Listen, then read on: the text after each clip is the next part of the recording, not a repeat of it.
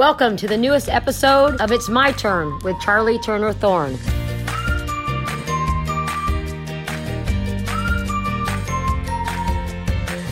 I'm Charlie Turner Thorne, the head coach of Arizona State University women's basketball. I've been a head coach for 26 years, so I'm used to getting asked the hard questions. There's always a lot of pressure to win while developing the lives of our 18 to 22-year-old women. The most challenging part of all this?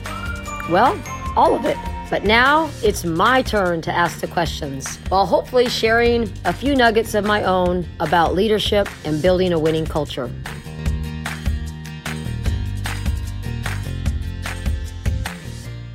Debbie Antonelli, you're on the hot seat. This woman is absolutely one of the most influential people in the game of women's basketball at every level. It is such an honor to have her as our first guest on our first ever Your Turn with CTT. Debbie Antonelli, you're on the hot seat. Hey, CTT, you know me.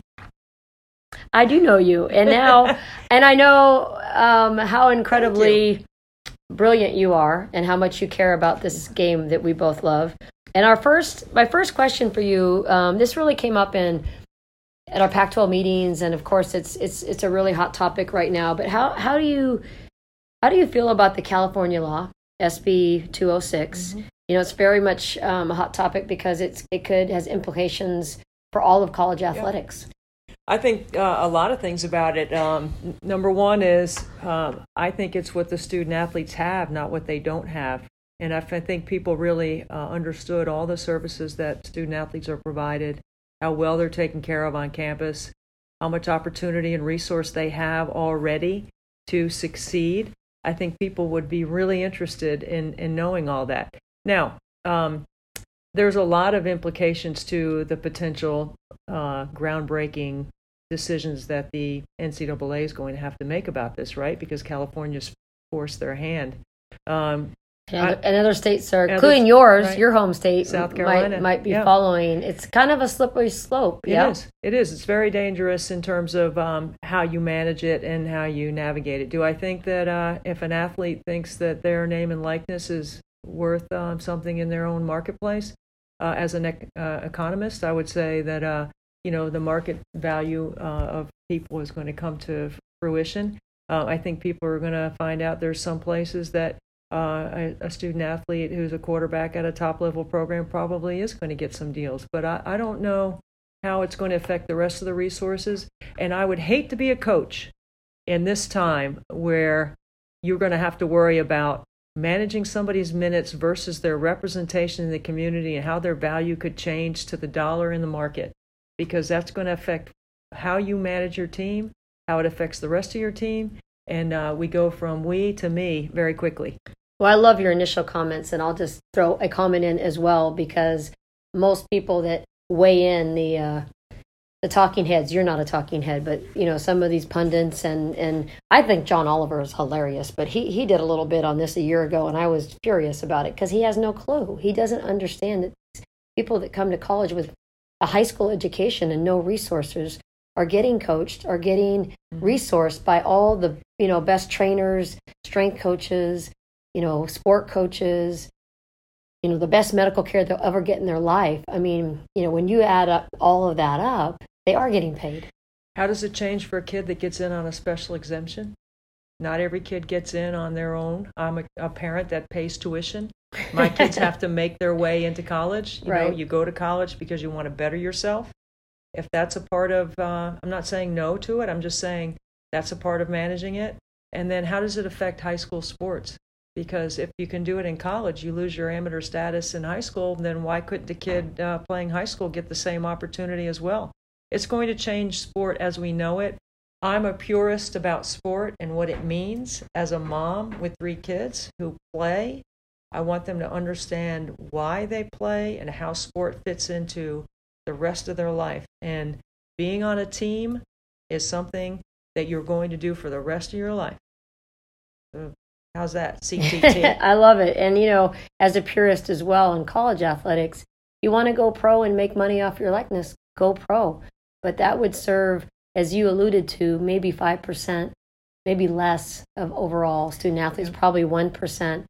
And then if a lot of this money is dedicated to them, I would never begrudge them that, but it is going to impact all of the other sports to the point of maybe losing them, and that would be, in my opinion, my humble opinion, a tragedy. All right, next topic. Great. Here we go. Okay, you're a true visionary of the game, maybe the visionary, always way ahead of everybody, including me. So what's your vision?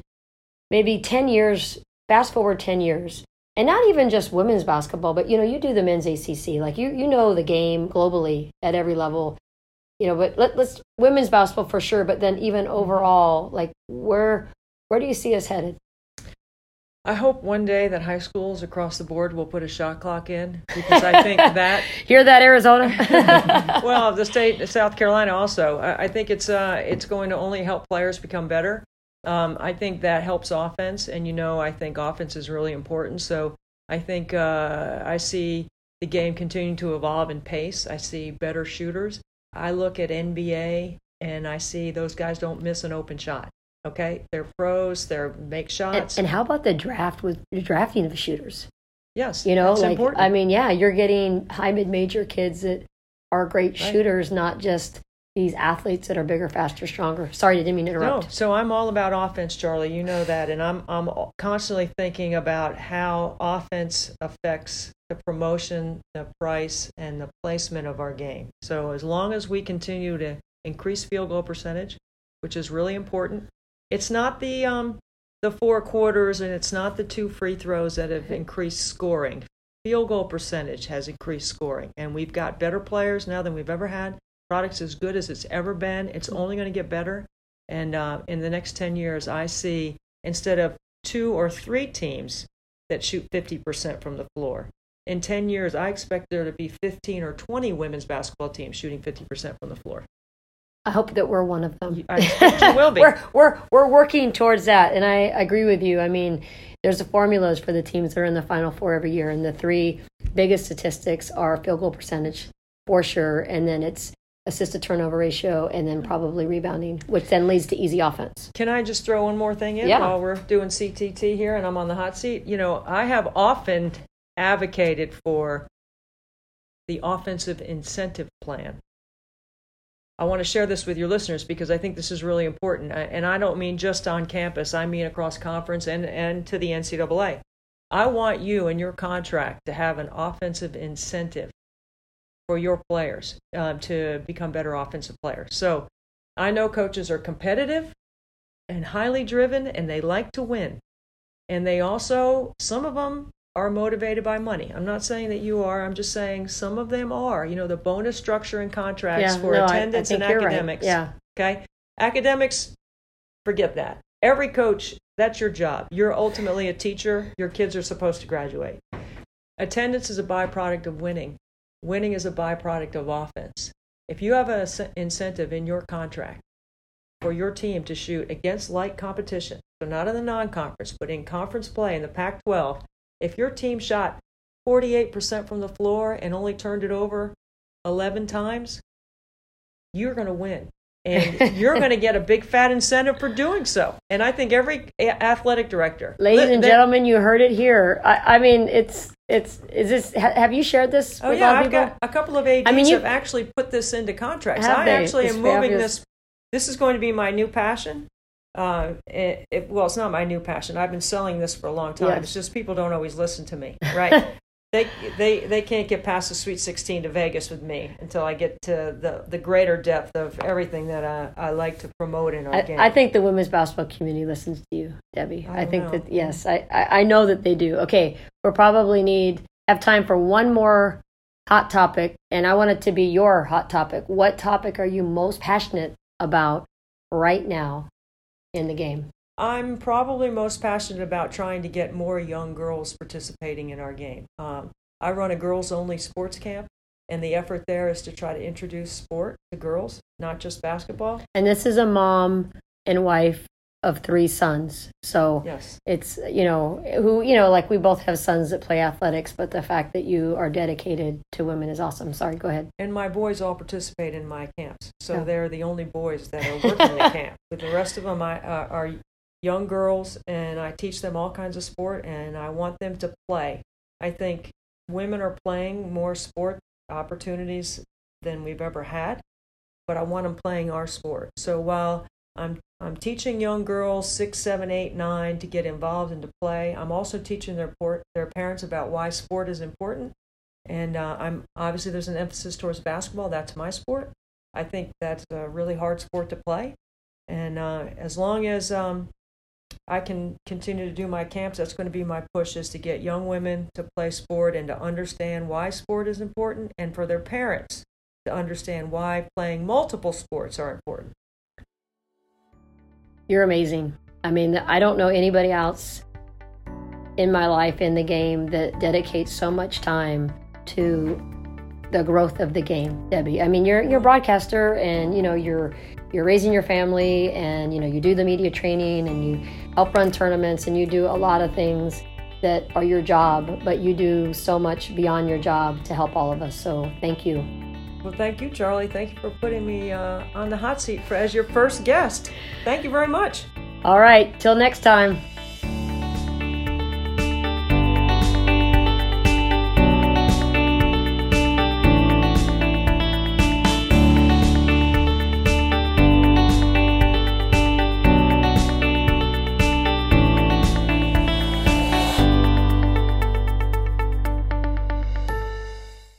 Okay, now it's my turn to weigh in, and I thought it would be very appropriate, since Debbie Antonelli was our guest, and she is a phenomenal communicator, to talk a little bit about communication. We teach our players, you master language, you master life. And it really starts with how you talk with yourself. Being positive, being honest is so critical.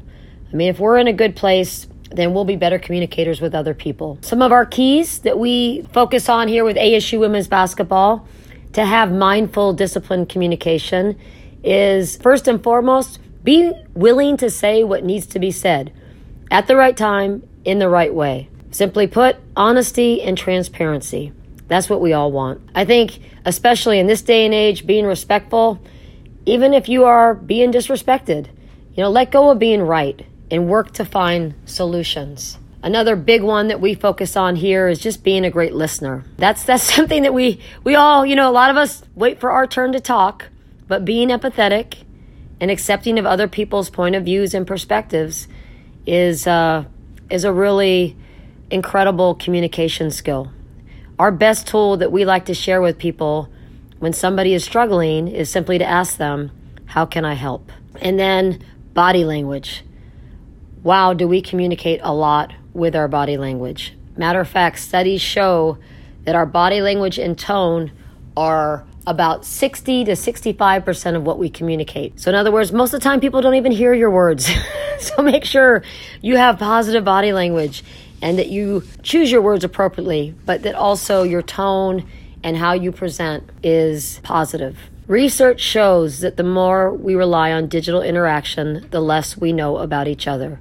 We may be communicating, but we're not really connecting and engaging with each other. If I had one thing to encourage everybody on today is maybe ask yourself, how is that working out for you, looking at everybody's highlight reel every day and, having your relationships through text messages.